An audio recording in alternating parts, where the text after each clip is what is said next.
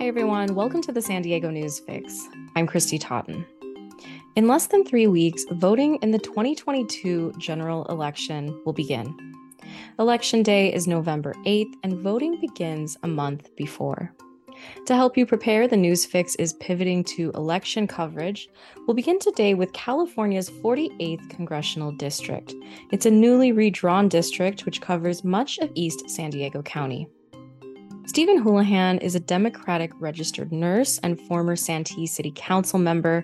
He's challenging Republican Representative Darrell Issa, who is seeking his 11th term in Congress.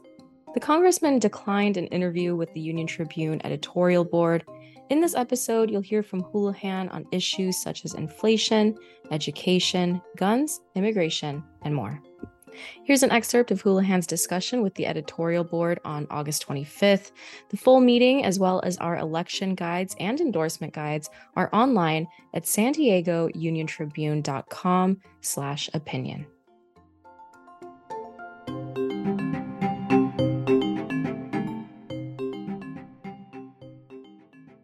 Today, the Union Tribune editorial board is joined by Stephen Houlihan, a candidate in the 48th Congressional District against the incumbent Darrell Issa.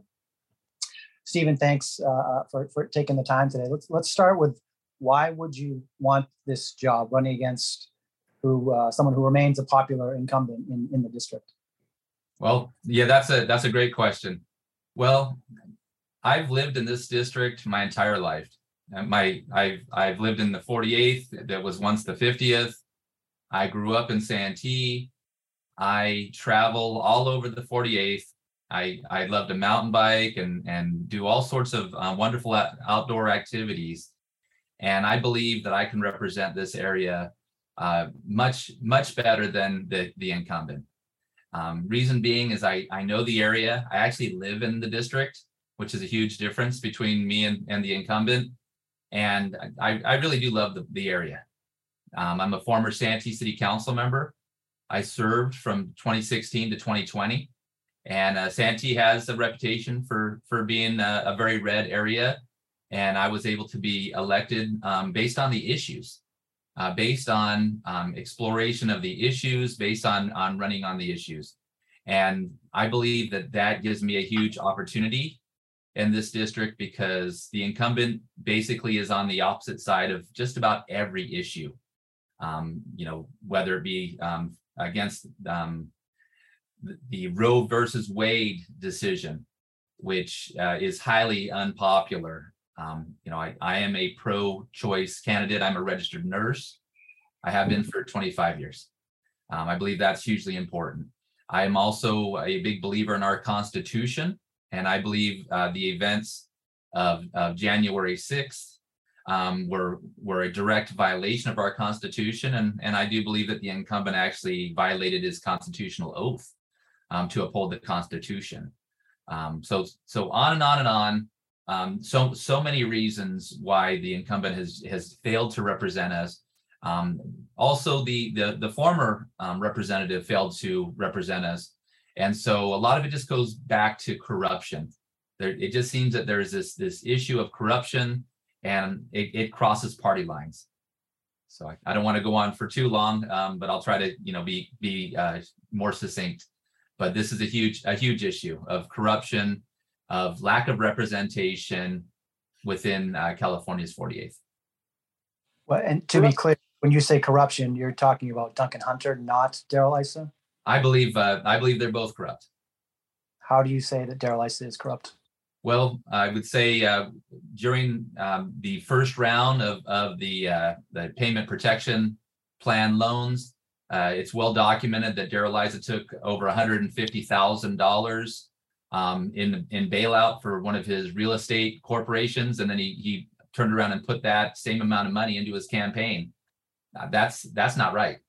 That's not right. So, doing these sorts of things and then crying foul and voting against providing that same sort of help for everybody else when there was the second round of coronavirus assistance was to be sent out to the individuals, he voted against that. So he took the money in the beginning, but then when it came time to help his constituents, he voted against it. So, But to be clear, are you saying that he took that money and funneled it to his campaign? Darrell Issa is a very wealthy person with far more than $150,000. Is there any evidence to back that up, that he took $150,000 for business and didn't use it for such?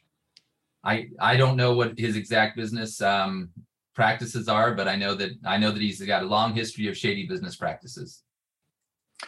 Let's talk about some of your background, some of your ideas. What do you see as the biggest challenge, both for the district and the nation at this moment? Well, for the nation, it's protecting our democracy. We are going in a bad direction as far as people are losing their ability to vote by being disenfranchised. I believe that we should not be disenfranchising voters. I believe that there is a component of radicalism that's occurring, especially in areas of where there's what is considered maybe conservatives, that maybe there's some misinformation, things of that nature. And also that's an issue in California's 48th. During the beginning of the coronavirus epidemic, here in my hometown of Santee, an individual wore a KKK hood over to the Vons grocery store. He felt that emboldened. And that's a terrible reflection of this area and of our nation. Other individuals went to the Food 4 Less, and when they wore their masks, they put Nazi swastikas on their masks. And so not only is this issue of white nationalism a problem nationwide, but it's a problem here in the 48th. And it's always been a problem. And so I've always been willing to speak out against that. And so, I mean, this is a huge issue. And so I personally believe that disenfranchisement of voters is wrong. It goes against our Constitution. I believe in the equality of individuals of all nationalities, all creeds, all religions, gender, and sexual preference. And so right now it seems that there are some that might want to take away those rights from those individuals. I'm going to kick the mic to my colleagues in a second, but I do want to ask, we have a lot of questions about issues, obviously. Thank you for your replies in your written Q&As to us. Let me ask you about climate change, because obviously we're talking today on a day when the state of California is poised to take a pretty big step towards eliminating gas-powered cars. There's serious questions about the ability to make that journey with inflation, supply chains, the metals we need for batteries, the industry's ability to churn out cars at that level, people's ability to buy those cars, which is a hugely open question when electric vehicles currently cost $65,000. So I guess, how do you balance the need to have a greener economy and a greener world with the economic realities kind of standing in the way of that? That's a great question. Well, I already have a track record of being an environmental champion. I'm the president of Save Mission Trails, and just a little less than a decade ago, we stopped a gas-powered power plant from being put at Mission Trails Regional Park. We were able to reach across the aisle to both the right and the left, and we stopped that infrastructure from being built, which was with $500 million of infrastructure that would have lasted well over 20 years. Fast forwarding a few years, there was a gas pipeline that there was a desire by Sempra yet again to increase fossil fuel infrastructure. It was the Rainbow to Mission Trails or Mission Valley gas pipeline. And again, we rose up, I led the charge. We stopped them from putting in that infrastructure.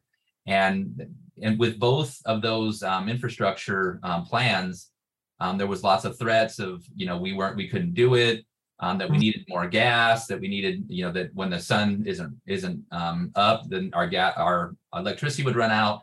But it's just not true. And so what we've done is we've created inertia. In Santee, I went to all the school districts, and they put in solar in all the schools. To the colleges, they put in solar. We put in all the businesses, all of the homes. And so what you have to do is you have to create that inertia now. If we would have been doing these things back in the 80s when we first knew that we were heading towards these crises, we would be there. And so there's so much misinformation about, well, we just can't. It's not true. It actually creates economic prosperity when you do help people make that transition. So instead of putting in all the money into Sempra Energy into their shareholders, we help out individuals who are putting on solar on rooftops. And so we also need to do the same as far as subsidizing electric vehicles, subsidizing electric vehicle charging stations, and stop subsidizing fossil fuel, destructive fossil fuel industries. And so we've been subsidizing them for as long as can be imagined. And so we absolutely can. We can create technology within the next, we're looking at 13 years out to 2035, and meet those and meet those goals. And it's not a matter of a decision on whether to do it or not, because the economic ramifications, especially for an area like San Diego, is that the ocean will rise. There will be storms. The bluffs for many people's homes will continue to wear, and their homes will fall into the ocean. Downtown San Diego will go underwater. And so it only makes sense to go forward. And so when you have people like Darrell Issa who are taking all their money from the fossil fuel industry, from the NRA, and doing all those things, which maybe they're not corrupt, but it's the wrong direction. And so we just have to continue to speak out for what's logical. And what's logical is we need to go in that direction. So it absolutely makes sense to me. I'm going to switch gears and ask you about immigration. Santee has a growing number of people of color, a lot of Latinos in Santee, some of whom might not be able to vote, or some of whom might be part of the DACA program. What would you say to those folks living in your district about the future of immigration in the United States? Great question. Well, my wife is Latina, and my child is a mixed race, and I absolutely support individuals of color, of all nationalities, and so immigration is really important. And so what happens is it gets made into a political issue. And I've lived in San Diego my entire life. The border has always had these issues. It's not something that just happened with one administration. This carries past all administrations, and you can't necessarily just build a wall. With a taller wall just means more trauma from the people that fall off of that wall. We have people they're coming here.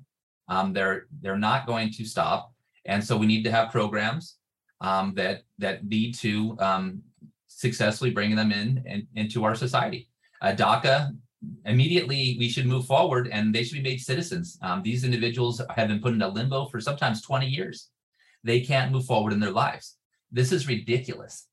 I would say, if you were to say, in Santee, which has a bad reputation, I'd say, stop fearing. You need to not be fearful. And you need to get behind people like myself who don't fear. And we need to stand up against them, against those that might want to take away your rights. We need a pathway to citizenship for individuals. Of course, like we have, people from, say, the Ukraine, they're often accepted right away because of their situation. But there's people from South America who are fleeing all sorts of other terrible situations that should be given the same opportunity. And so we need basically complete immigration reform. It makes sense, and it makes sense economically. The reason why we have a terrible problem with inflation is because we don't have workers. And so we need workers, and we need workers from all levels. I'm a registered nurse, and many doctors I work with are from all over the world. They're from all over the world. We have a shortage of engineers. We have a shortage of also agricultural workers. And so we need to welcome them in, and we need to create an immigration court system that doesn't keep people stuck in bad situations. It makes financial sense. And so we need the modernization of Farm Workers Act. We need a pathway for citizenship for critical workers. I'm a registered nurse. Much of our registered nurse workforce are from the Philippines. And so we can do this. We already have. And so it's just a matter of stop politicizing it. People like Darrell Issa run down to the border, cry a foul, but he's been in there for 20 years and he's done nothing except make it an issue that's perpetuated. It's just a perpetual issue. And it also leads to racism. And that's another huge issue. So, holding brown, Black, and Indigenous people as and using racist dog whistles against them is simply wrong. It's immoral and it's inhuman. On the topic of guns, you spoke in your Q&A about wanting to ensure the right to bear arms, but also being willing to push for certain restrictions. So I'm wondering, how far would you be willing to go with restrictions on guns, and do you support an assault weapons ban? The thing about the Second Amendment is it talks about a well-regulated militia. And so selling a AR-15 to an 18-year-old, that is not the intent. And so absolutely, we should immediately stop selling submachine guns and automatic weapons to young people. This is ridiculous. And the carnage that's occurring at elementary schools is unacceptable. My son is 12 and he just went back to school, and I can't just stand by and allow this carnage to happen at elementary schools when there's a risk for my own son and all the boys that I've coached over the years, that their life could be at risk. And so when we had an assault weapons ban that was brought in the 90s, the numbers of mass shootings went down significantly. And so we need to do the right thing, and we need to stop selling military weapons into a civilian society. It's ridiculous. Now, I also, as a traveling nurse, I lived up in Alaska. I lived up in the Arctic. And so there is a time and a place where having a firearm makes good sense when you're in an area that is, the habitat of grizzly bears and polar bears. But guess what? There aren't none of those here in San Diego except for at the San Diego Zoo. And so it's absolutely unnecessary in our environment to have these sorts of weapons. And then in Congress, to hear congressmen and senators justify the need for automatic weapons and assault weapons because they need to go shoot prairie dogs and these sorts of things to clear their land, that is a terrible argument, especially when we just had this terrible situation in Texas where so many children were massacred. And I'll take it one step further. I'm a critical care registered nurse. I have seen and taken care of many hundreds of individuals who have been the victims of been shot and died. And so I've seen it firsthand how terrible it is when someone is shot and when they die. I've seen officers of the law shot. I've seen individuals who had nothing to do with the situation who've been shot, and also people who've shot themselves. So we need to expand things like mental health services. We need to have smart gun regulations. But I'm not saying we should take away every single gun from every single individual. It's impossible. But I do support an assault weapons ban. It only makes sense. We don't need it. We don't need it. So I think that California, we could have laws across the nation that are similar to those that we have in California. Joe Biden's student loan proposal came out yesterday to initial broad cheers from part of the political spectrum. But as the day wore on, the biggest critics of the measure by far were moderate economists and moderate Democrats who said, how can you possibly call this fair to single out a certain group for help in an America in which so many people are struggling? A survey that came out last summer showed that 25% of American households have zero savings, and that this group was concentrated among those who do not have college degrees. So what do you say to the argument that cherry picking one group for heavy relief at a time when so many households are hard up is not fair?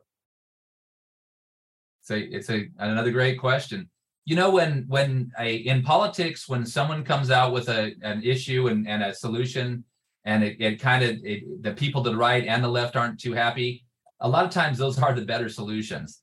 And so, yeah, we could say that everyone, many people are hurting right now, but that doesn't mean we shouldn't help anyone. And so this is just one of many programs and proposals. It's not even, the $10,000. It's not a massive sum when college can cost upwards of $100,000, $200,000, $300,000. Student loan debt has been made into an industry. And so really what needs to happen is we need to get to the crux of the problem, is that basically the youth are being put into into terrible debt for their college educations. And then, but when they're going to high school, we sell it as you have to go to college to be successful. And so I believe that community college, it was cheap when I went to community college. It should have stayed that way. So to go to no problem with going to community. Go ahead. Community college tuition is salary is wage adjusted. Community college is essentially free for people who don't make $40,000 a year. So community colleges have not gotten more expensive in California over the years. Well, and then if you look at, I went to San Diego State University for my to get my bachelor's degree, and it has become more expensive. So we need to look at adjusting the increases in tuition. It should actually be kind of locked with inflation, and it shouldn't go up rapidly. But then those that go to private schools, I don't know that there should, if you chose to be a lawyer and you went to private school, I think that private schools should have the option to charge what they will. And so we should look at the state-run colleges like the UC system, the San Diego State system. They should make it reasonable for those to go to school. And like you said, not only is community college hasn't gone up so much, community college should be free. It should be free. And to give a $10,000 amount back, if you look at the first coronavirus bailout that was given out to businesses, they gave out billions of dollars to businesses who right now are making the most incredible profits and likely price gouging all these individuals. So again, I believe that it's probably not as bad as everyone has set out to say. Inflation is a problem where we don't have enough workers. A lot of the problem was brought in by the coronavirus, the pandemic. Supply chains were hampered. People weren't able to go to work. And so if you look at a place like, say, Turkey, their inflation, the rate of inflation was like 25%. This isn't something that's just happening in the United States. And so when people try to say, oh, well, when you try to help out the common man, you're just increasing inflation, it's just not true. It's just not true. More money was spent in bailouts during the Trump administration, and none of that was even tracked. And so I believe that the $10,000 is probably will have a marginal, if any, in influence on inflation. But I also believe in helping others too. I believe that it's just one of many programs that should be very thoughtful in helping others. And also it should be audited and it should be, and we should make sure that it's not done in the way that the first rollout of the Coronavirus Relief Act was, where it was just money for free. People saying they had businesses in places like Florida that they didn't even have a business. They just got free money. Title 42 that has been implemented since the pandemic has been, making that a lot of immigrants stay in Tijuana for more than 2 years waiting their process to start. So what would happen, or what would be your reaction if Title 42 finally lifts up and people are trying to get into the border irregularly? Gotcha. Okay. Well, Title 42 is unjust, and it's just wrong. First of all, those that are stuck at the border, that are refugees, they should not have to be housed in a different country. We should follow our own rational immigration policies. If somebody is at risk of being killed for whatever had happened back in their native land, if, say they were that their land was taken from them, they already a terrible injustice has occurred. And then when they get to our border and they're seeking justice, then the next thing we do is we do yet another unjust thing. Separating families was a terrible idea, terribly unjust. And why would we do such a thing? So what we have to do is expand our immigration courts. And so that way they can be put through the system and get their day in court as rapidly as possible. Now, I'm not saying that we should just open the floodgates to just anybody and everybody. There has to be some level of control, and there has to be a level of security. But also for those that have that are legitimate refugees, they should be able to get their day in court. Then and the immigration judge should be able to make a decision, and they should be able to be brought into our country. And many of them will become, and probably most of them, most first generation individuals who come across to this nation become active and very, very good participants in our economy, business owners, hard workers. And so, to perpetuate these racist stereotypes of what somebody from south of the border is wrong. And that's a lot of what's happening with my opponent, with the incumbent, constantly going over to the border, constantly, saying how we need a bigger wall, a longer wall. Walls don't work. There's always a tunnel underneath the wall. There's always people going over the wall. What we do need to do is we need to fully fund our immigration courts. We need to make sure that people are treated justly. We need to stop separating families. There's children that have been separated from their parents, and we just can't get them back to their parents. Also, the types of incarceration that are occurring, it almost becomes industrialized, using private prisons to put individuals who have violated no law. And so it's very sad. It's very sad. And with climate change, there will be more. There's going to be more and more people coming as the land to the south becomes less and less hospitable. And this is occurring across the world. If you look at what's happening in Europe with people from the Middle East and from Africa, this isn't a unique situation. And so another aspect to try to make it better would be to actually go to those countries and try to work with their governments to restore justice. And a dollar spent here is much. It doesn't work quite as well as a dollar spent there. In those other nations, and helping them to have justice and to have a system of governance that represents all. And so, yeah, it's very sad, but there's a lot of racism involved, and that's one of the challenges with even speaking of this issue in the area. Thank you. You mentioned your campaigning and going door to door and the amount of time you've lived in Santee. I'm wondering, what sense do you have of the changing demographics of your area? It's certainly a place where not affordable, we can't use the word affordable housing, but at least slightly less expensive housing is being developed. Do you see that changing? And is that changing the demographics politically sufficient enough to actually have a shot in this race? It absolutely is. Things are changing. And as stated by a member of the panel, there's more Latinas, more Black individuals living in Santee, and they should be welcomed. The history of racism in Santee needs to be overcome, and in the East County in general. Many people are choosing to self-elect to leave, people who are more radical. And that's okay. They have the freedom to do so. But also, a lot of people are coming from San Diego proper, from over in the city itself, and they're moving out here. And so the demographics are absolutely changing in the makeup of race and political ideologies. And so it's only a matter of time. And so when I first started getting into being an activist, I consider myself more of an activist than a politician. The San Diego City Council was a majority Republican and very conservative back in the early 2010, 2012, in that time period. And we can see over in just one decade, things have changed dramatically. And now we have a majority Democrat run San Diego City Council. Now let's look at the County Board of Supervisors.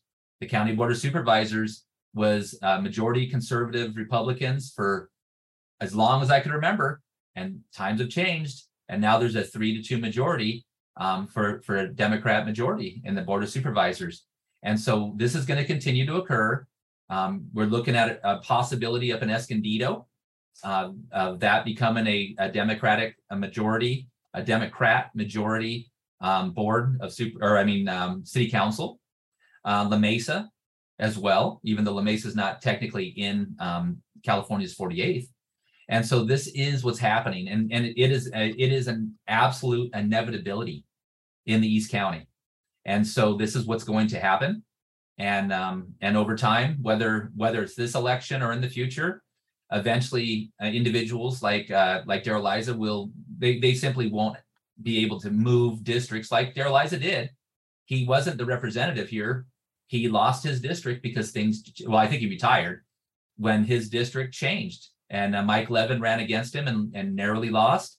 And now Mike Levin is their congressman appropriately. And so that's what's going to happen here in California's 48th as well. It takes time, but you got to be in it for the long game. And my following is growing rapidly while Darrell Issa's is shrinking. If anyone else has a question, just raise a hand or jump in. But let me just bring you back to this corruption allegation against Issa, because that's a pretty serious allegation that it sounds like you're making without any evidence or anything to support his misappropriation of those paycheck protection funds. Do you think he's corrupt? And you're saying that based on what evidence? Unfortunately, it seems that his track record of having been a car thief in the past, having been an arsonist to his own building, not being able to pass an FBI background check to be part of the Trump administration, his willingness to take money from the first Coronavirus Relief Act, but voting against the Coronavirus Relief Act for the average man, to vote against a woman's right to autonomy of her body, to say he's pro veteran, but vote against medical treatment for those who have been afflicted by burn pits, to vote against stopping discrimination against the elderly. I don't have every single piece of evidence you might need, but again, you're the journalists.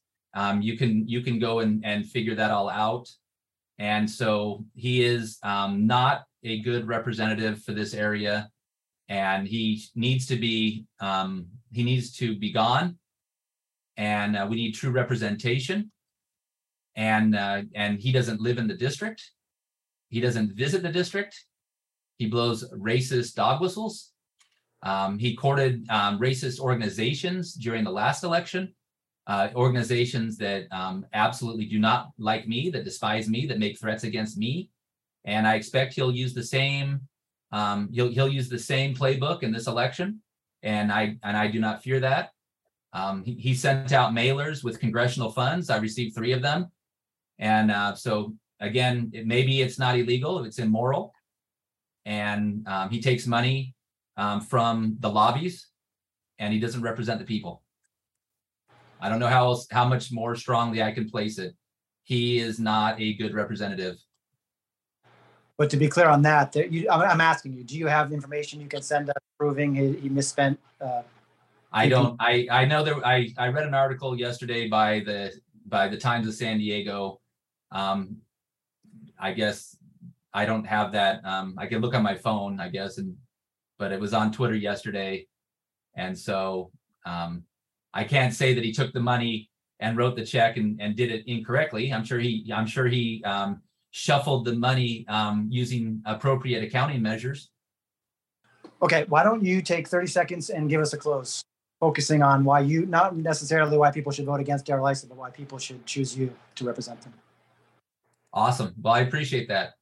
I'm a registered nurse. I've spent my entire life serving the people of not only California's 48th, but of all of San Diego County. And I was a traveling nurse. I have a love for humanity, a love for planet Earth. I am a person that believes in science. I am pro-choice. I believe a woman should have the autonomy to make a decision of how she wants to plan and raise her family. I am a son of the U.S. Navy. I support veterans, and I also support their care after they serve. I actually used to teach at the VA hospital. And so I believe that individuals that are afflicted by things like burn pits, et cetera, they should be covered. And my grandfather and father served in the Navy. I believe that we should be prepared for things like epidemics, like coronavirus, monkeypox, et cetera, and that we should not politicize them. I think that we should follow the science and not demonize those that give us the best information on how to keep ourselves safe. I am a coach. I've coached soccer. I've coached baseball. I've actually spent time mentoring children for many, many years. I've been a climate activist. I've stopped over $1 billion worth of fossil fuel infrastructure that was unnecessary and saved ratepayers all that money. I've been outspoken against racism. Before George Floyd was murdered, I was on record at the Santee City Council, speaking out against racism, calling it out in my hometown of Santee. I marched with Black Lives Matter multiple times because it's the right thing to do. And so I do support the Second Amendment, but it ends at your front door. You don't need to go out into society fully armed in a civil society. This is not the Old West. And so I am the right choice for California's 48th. I am not an American oligarch like Darrell Issa, who's got millions of dollars to spend. I'm a nurse. I'm a working man, and I am the right choice. And people, if they do the research, they'll know. And I really appreciate having the time to speak before you. Thanks again for listening to the San Diego News Fix. Again, you'll find election guides and endorsement guides online at SandiegoUnionTribune.com/opinion. Look for the guides in the upper right-hand corner. Thanks for listening.